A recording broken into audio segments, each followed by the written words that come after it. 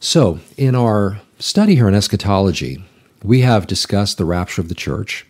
We have discussed the battle that is described in Ezekiel chapters 38 and 39. We did encourage the reading of chapters 36 through 39 because it speaks of the restoration of Israel, both in its immediate fulfillment, 1948, but also in the more far-reaching view of their gathering in the millennial kingdom and that kind of thing. So we want you to read the whole thing. But in chapters 38 and 39, there's a battle that is described that the Lord himself intervenes in, visibly so that the nations will know he's the Lord. But this battle takes place locally in Israel and only by a certain number of nations named in that passage around Israel, and they are attacking them. Noticeably absent, by the way, just as a quick aside, is Saudi Arabia, Sheba and Dedan, but also Tarshish and her young lions, which we suggested could mean Britain and those nations born of her, and among those would refer to the United States. Again, if that's true, then that's the only place the United States is really ever hinted at in the Scripture. But these nations ultimately sit on the sidelines as that battle takes place. So I'll encourage you to go back and listen to those previous episodes. I'm biting my tongue not to go back and review all those things, but they're there for you to watch and listen to. But we then moved into a discussion of how the rapture and Ezekiel 38 and 39, in whatever order those things happen, both will likely have something to do with the world's readiness to receive Antichrist when he comes. Antichrist is spoken of in Revelation 13. He's spoken of in Daniel chapters 9, 7, 9, 11, 12, all these. So there's a lot of mention of him in Daniel. He's mentioned elsewhere. He's mentioned, of course, in the New Testament, Paul in 2 Thessalonians 2. So we have lots of reference to the Antichrist. John refers to both the spirit of Antichrist, the idea of many Antichrists, and also the Antichrist. And so there is clear mention of this person. And I emphasize he's a person, not a system, not a machine, and that kind of thing. The Antichrist will be a leader who will step up and lead a gathering of nations together who ultimately will coalesce behind him and be led by him to try and stand in the way of Christ at his return in the second coming. Now, we should emphasize, by the way, that the Antichrist and his efforts with all the nations of the world behind him who have taken the mark and are aligned with the beast, the Antichrist, are not really going to create so much as a hiccup in regard to Jesus fulfilling his plans and purposes, but we should note that this is going to happen. And we believe it's literally going to happen. The Scriptures seem to make very clear that these are events that will take place as they're described. There's good reason to believe that this is not somehow allegorical for something. So anyway, that being said, the Antichrist is, and the worship of Antichrist really forms a major point in what Jesus says next in the Olivet Discourse, which is where we went after our discussion of Ezekiel 38 and 39. We went into the Olivet Discourse, which is where we are now. We're looking at chapter 24 of Matthew. And again, by way of reference, you also want to consider Mark chapter 13 and Luke chapter 21. But we've gotten up to verse 14 in Matthew 24, and I'm going to start in verse 15. In the midst of this description of the last days, Jesus then says, "Therefore, when you see the abomination of desolation spoken of by Daniel the prophet standing in the holy place," whoever reads, by the way, let him understand that parenthetical mentioned there by Matthew and also by Mark, to stop and consider what Jesus is saying. In other words, if you and I just read this, which we did, we have a responsibility to do our best to understand it. Let the reader understand. So let him understand that when this abomination of desolation is standing in the holy place, that which was spoken of by Daniel the prophet, then let those who are in Judea flee to the mountains. Let him who is on the housetop not go down to take anything out of his house, and let him who is in the field not go back to get his clothes. But woe to those who are pregnant and those who are nursing babies in those days.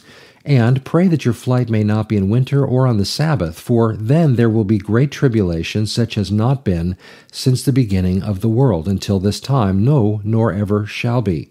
And unless those days were shortened, no flesh would be saved. But for the elect's sake, those days will be shortened. So Jesus mentions the abomination of desolation, which is referred to by Daniel the prophet. which is spoken of by Daniel the prophet. And he also mentions that the Great Tribulation takes place after this event. For then, in other words, once you see this, then there shall be great tribulation, such as never has been seen before, nor ever again shall be.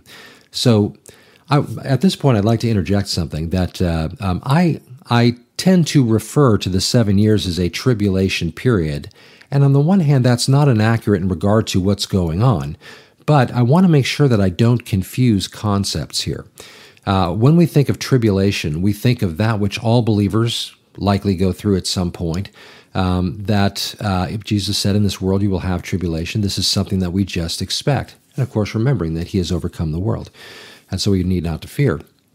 When we think about the full 70 weeks of Daniel, the full 70th week of Daniel, I should say, that first half of the week is a time where the seals are broken, the Antichrist comes on the scene, and these kinds of things. And to refer to it as a time of tribulation is not completely inaccurate, but we do want to make sure we understand that the Great Tribulation, in other words, a period of time that is very clearly called a time of Great Tribulation, happens at the middle of that 70th week, or that last 7-year period, at the 3.5-year mark. Once that abomination of desolation is in place, then begins the Great Tribulation. And Jesus said that in Matthew 24. We see that basically described in Revelation once we get to chapter 13 and those kinds of things. And so that being said, I just want to make sure that I try to be a little more specific. I will probably refer to the last 7 years. I'll try to be much more specific and call that Daniel's 70th week, and be a little more careful about where I use the word tribulation. Again, just not that it's totally out of place, but just to make sure I'm a little bit more clear about that. So if you hear me accidentally just start referring to tribulation so loosely, stop and say, hey man, stop doing that. So here we go. I'll give it my level best. So Matthew 24, Jesus speaks now of the abomination of desolation spoken of by Daniel the prophet. So let me encourage you to turn to Daniel chapter 12 for a moment, where this a little bit more color is given to what the abomination of desolation is about. In Daniel chapter 12, starting in verse 11, I'll just read verse 11. And from that time that the daily sacrifice is taken away, and the abomination of desolation is set up, there shall be 1,290 days. Now, we've spent time, and I'll do my best to remember to link in here. We did a video where we spoke specifically about the 1,260 days, the 1,290 days, and also the 1,335 days that are spoken of in Daniel. And so I'll put that link there so you can look into that. I won't go into it here. But that being said, when the abomination of desolation is set up, it is in concert with the idea of sacrifices and offerings coming to an end, which means that this takes place in a Jewish temple.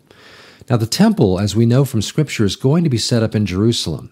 If for no other reason, then that's always where the temple is presumed to stand. That's where Solomon built it. That's where Haggai sought to built theirs. That's where the temple in Jesus' time stood that was built upon Haggai's temple. This is the place where the temple is. Matter of fact, if sacrifices and offerings could take place somewhere else, then the Jews would have done that by now. But they expect to be doing this again in Jerusalem, and hence the third temple will involve, in some sense, in some reality, there will be sacrifices and offerings again. However, in the midst, and by the way, I'm also going to ask you at this point to turn with me to Daniel chapter 9, because here is where we have Daniel's 70-week prophecy, and we also have reference to this idea of what happens in the middle of the 70th week at the hands of Antichrist. So I'll encourage you to go ahead and read verses 24 through 27, but again, in my effort to keep these at about 20 minutes, we're just going to focus on verse 27. By the way, I've failed miserably at hitting 20 minutes on virtually every attempt, but we're always trying. So anyway, verse 27, then he, referring to Antichrist, this leader who will rise up, shall confirm a covenant with many for 1 week, but in the middle of the week he shall bring an end to sacrifice and offering. And on the wing of abomination shall be one who makes desolate, even until the consummation, which is determined, in other words, which has already been ordained, is poured out upon the desolate or that desolator. So in that passage, what we see is that a covenant is signed by Antichrist with Israel. Now, the many refers to Israel, but may also refer to some peripheral nations as well. But it has primarily to do with Israel. And we know this because in the middle of that 7-year covenant, the Antichrist violates it and causes them to stop their sacrifices and offerings, as Daniel referred to in chapter 12 again. Now, when the Antichrist comes into the temple and causes these offerings and sacrifices to cease, that will begin the Great Tribulation period, as Jesus said in Matthew chapter 24, and as we see again unfolding in Revelation chapter 13 on. Excuse me one second here. So, gosh, it's always a good idea to have a cup of coffee around. So, mentioned in that Daniel 9:27 and 12:11 is this idea of the abomination of desolation. Now, the presumption is that in signing this covenant with Israel, that this will allow them to build their temple so that they can once again resume sacrifices and offerings. There is no temple yet, and so therefore we look forward to this third temple being built. Again, for those who think that maybe the abomination of desolation is what took place under Antiochus Epiphanes in 165 BC, or whether it's what took place under Titus Vespasian in 70 AD with the destruction of Jerusalem and the destruction of the temple, which, by the way, also was a fulfillment of Jesus' own prophecy of those not one stone being left upon another.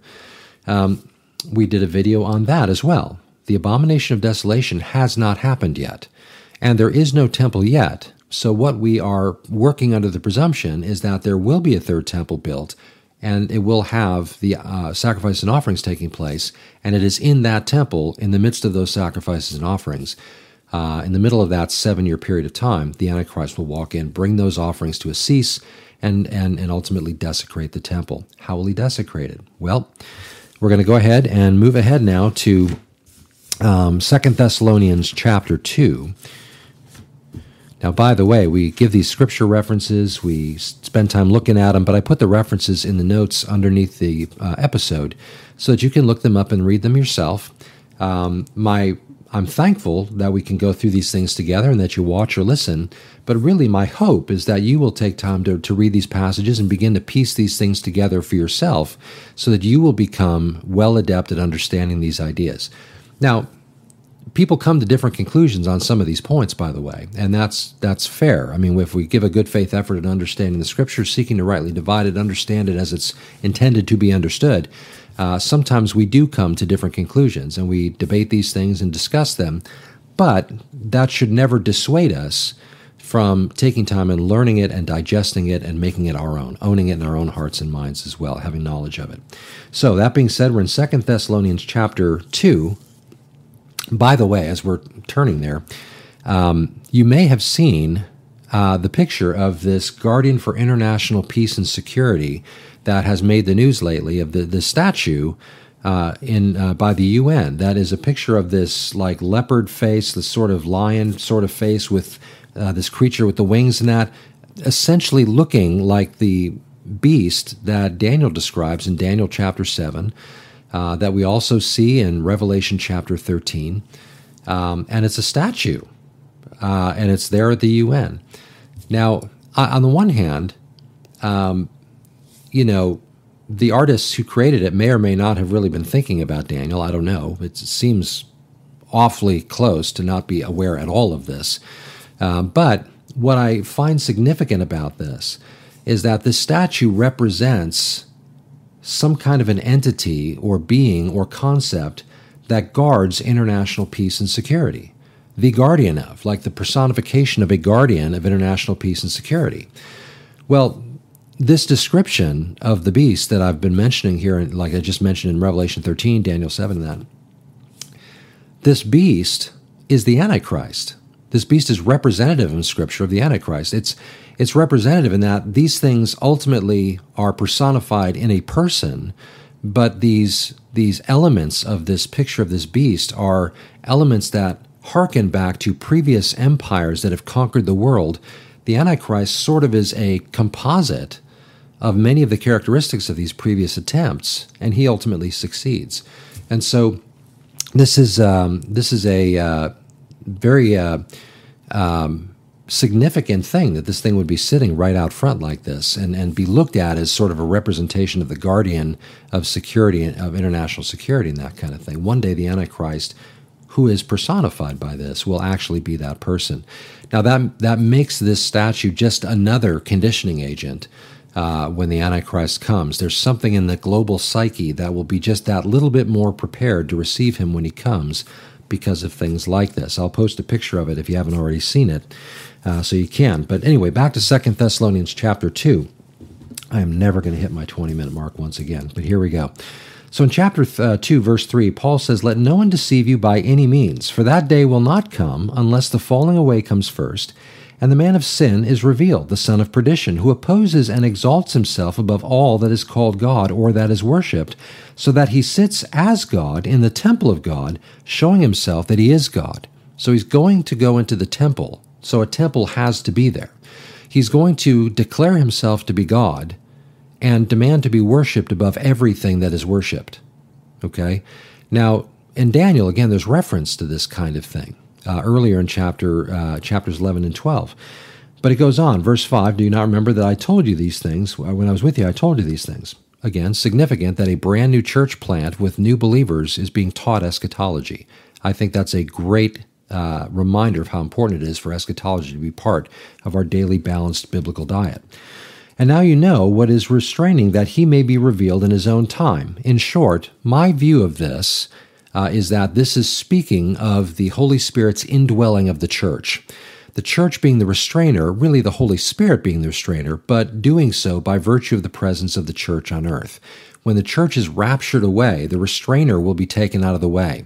The Holy Spirit is never absent from being everywhere. He's God. But in regard to his restraining force through the church, that will be different when the church is raptured away. "For the mystery of lawlessness," verse 7, is already at work. "Only he who now restrains will do so until he's taken out of the way. And then the lawless one," in other words, after that happens, then the lawless one will be revealed. Now, it doesn't mean the lawless one's not on earth, even actively involved in government and politics, but he will be fully realized as he will come to his full ascension as Antichrist after the rapture of the church takes place. And there are many good reasons why that should be. But that being the case, and the lawless one will be revealed, whom the Lord will consume with the breath of his mouth and destroy with the brightness of his coming.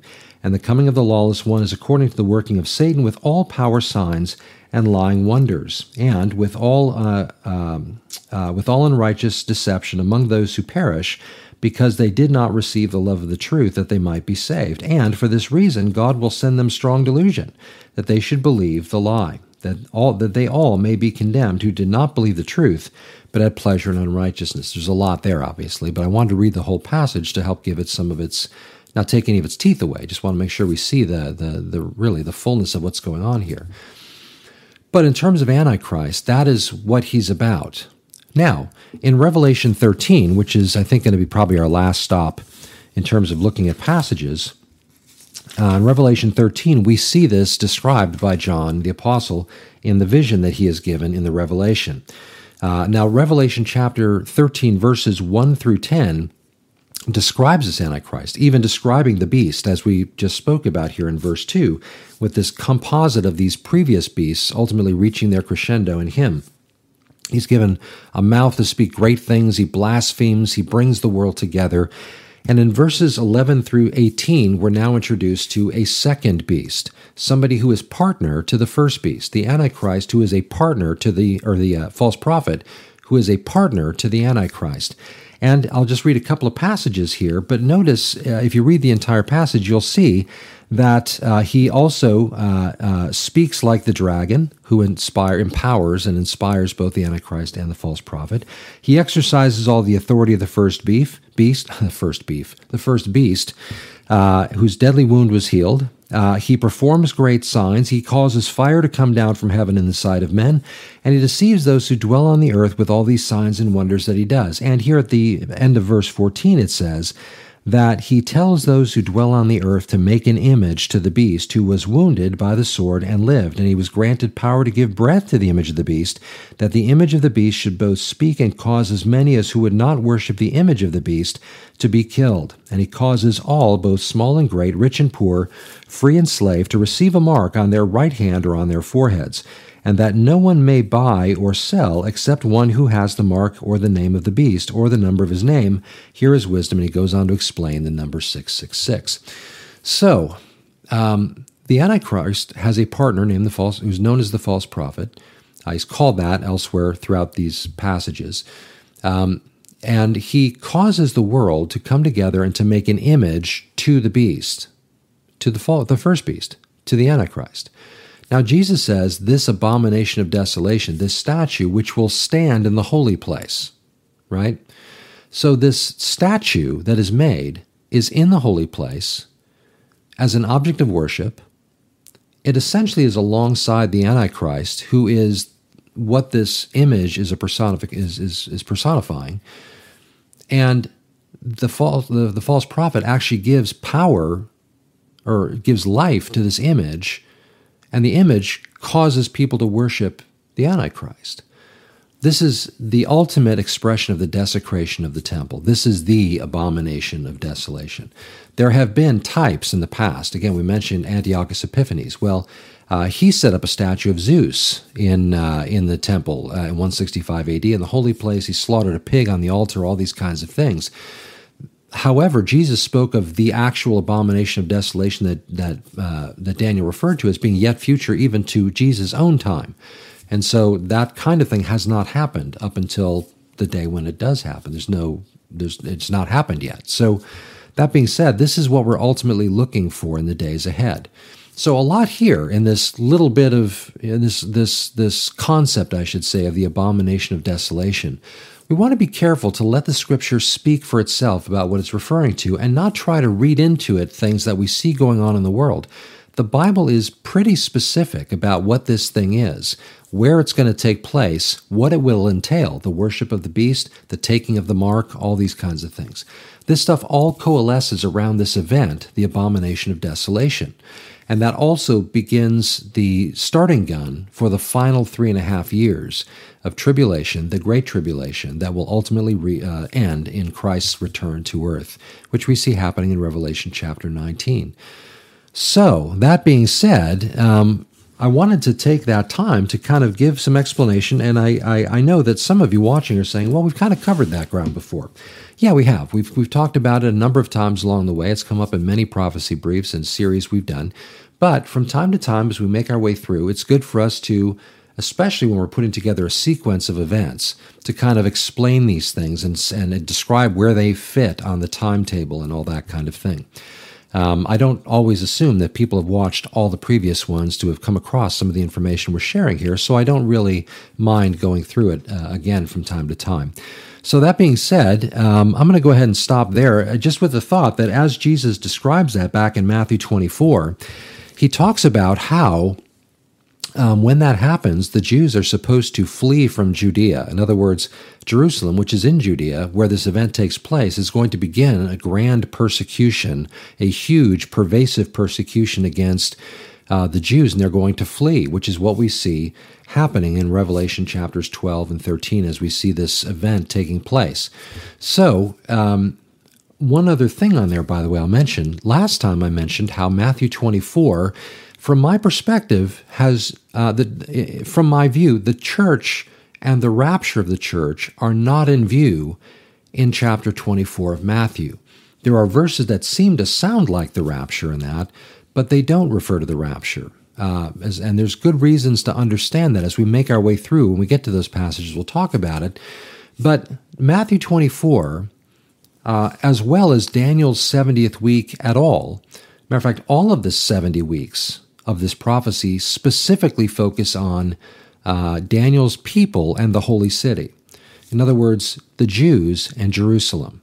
In Daniel 9:24, the angel begins the prophecy by saying, 70 weeks are appointed to you, Daniel, your people, and your holy city. And so we know who's in view in these 70 weeks. And that 70th week which is what is described in Revelation chapters 6 through 20, ultimately are, well, I guess you could say 21 with the full establishing of the kingdom and everything.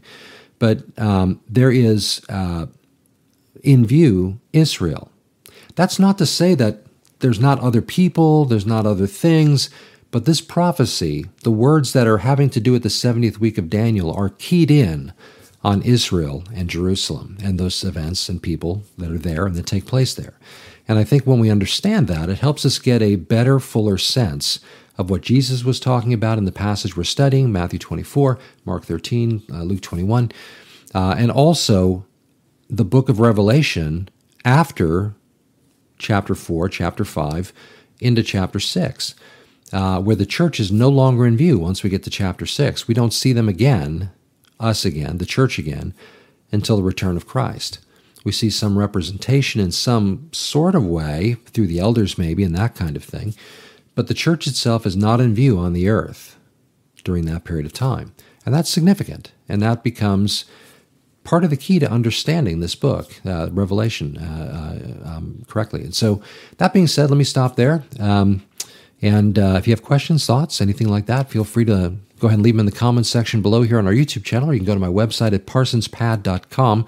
You can comment there, or you can email me there, and you can also watch these videos there, as you can on our church's website, calvarychapelfranklin.com, where again you can email me as well. So, thanks for watching. Thanks for following along on our journey to sort of unpacking the sequence, at least from my perspective, what I think is the way things will unfold in the last days. So, Father, we just pray that you continue to help us to understand, to look to your word, and let your word direct and drive the conversation of how these things go. Help us not to read into the Scripture, but to rather view things from the perspective of what Scripture says. And so help us to be good students of your word. Help us to rightly divide it. Help us to come to it with an open mind and open eyes, ready to receive what you would have to say. And again, use that as the basis by which we understand where we are on your prophetic timetable. Thank you, Lord, that there's a great future and hope that we have yet to inherit and that we're looking forward to. And Lord, we do pray, we cry out, "Oh Lord, come quickly." Thank you, Father. We love you, we praise you and bless you. We look forward to seeing Jesus to come get us, and we pray that until then the Holy Spirit would continue to not only fill us, but fill us to overflowing, and that he would guide us and lead us in the days ahead, that we might work while there's yet day. So thank you, Father. In Jesus' name, amen.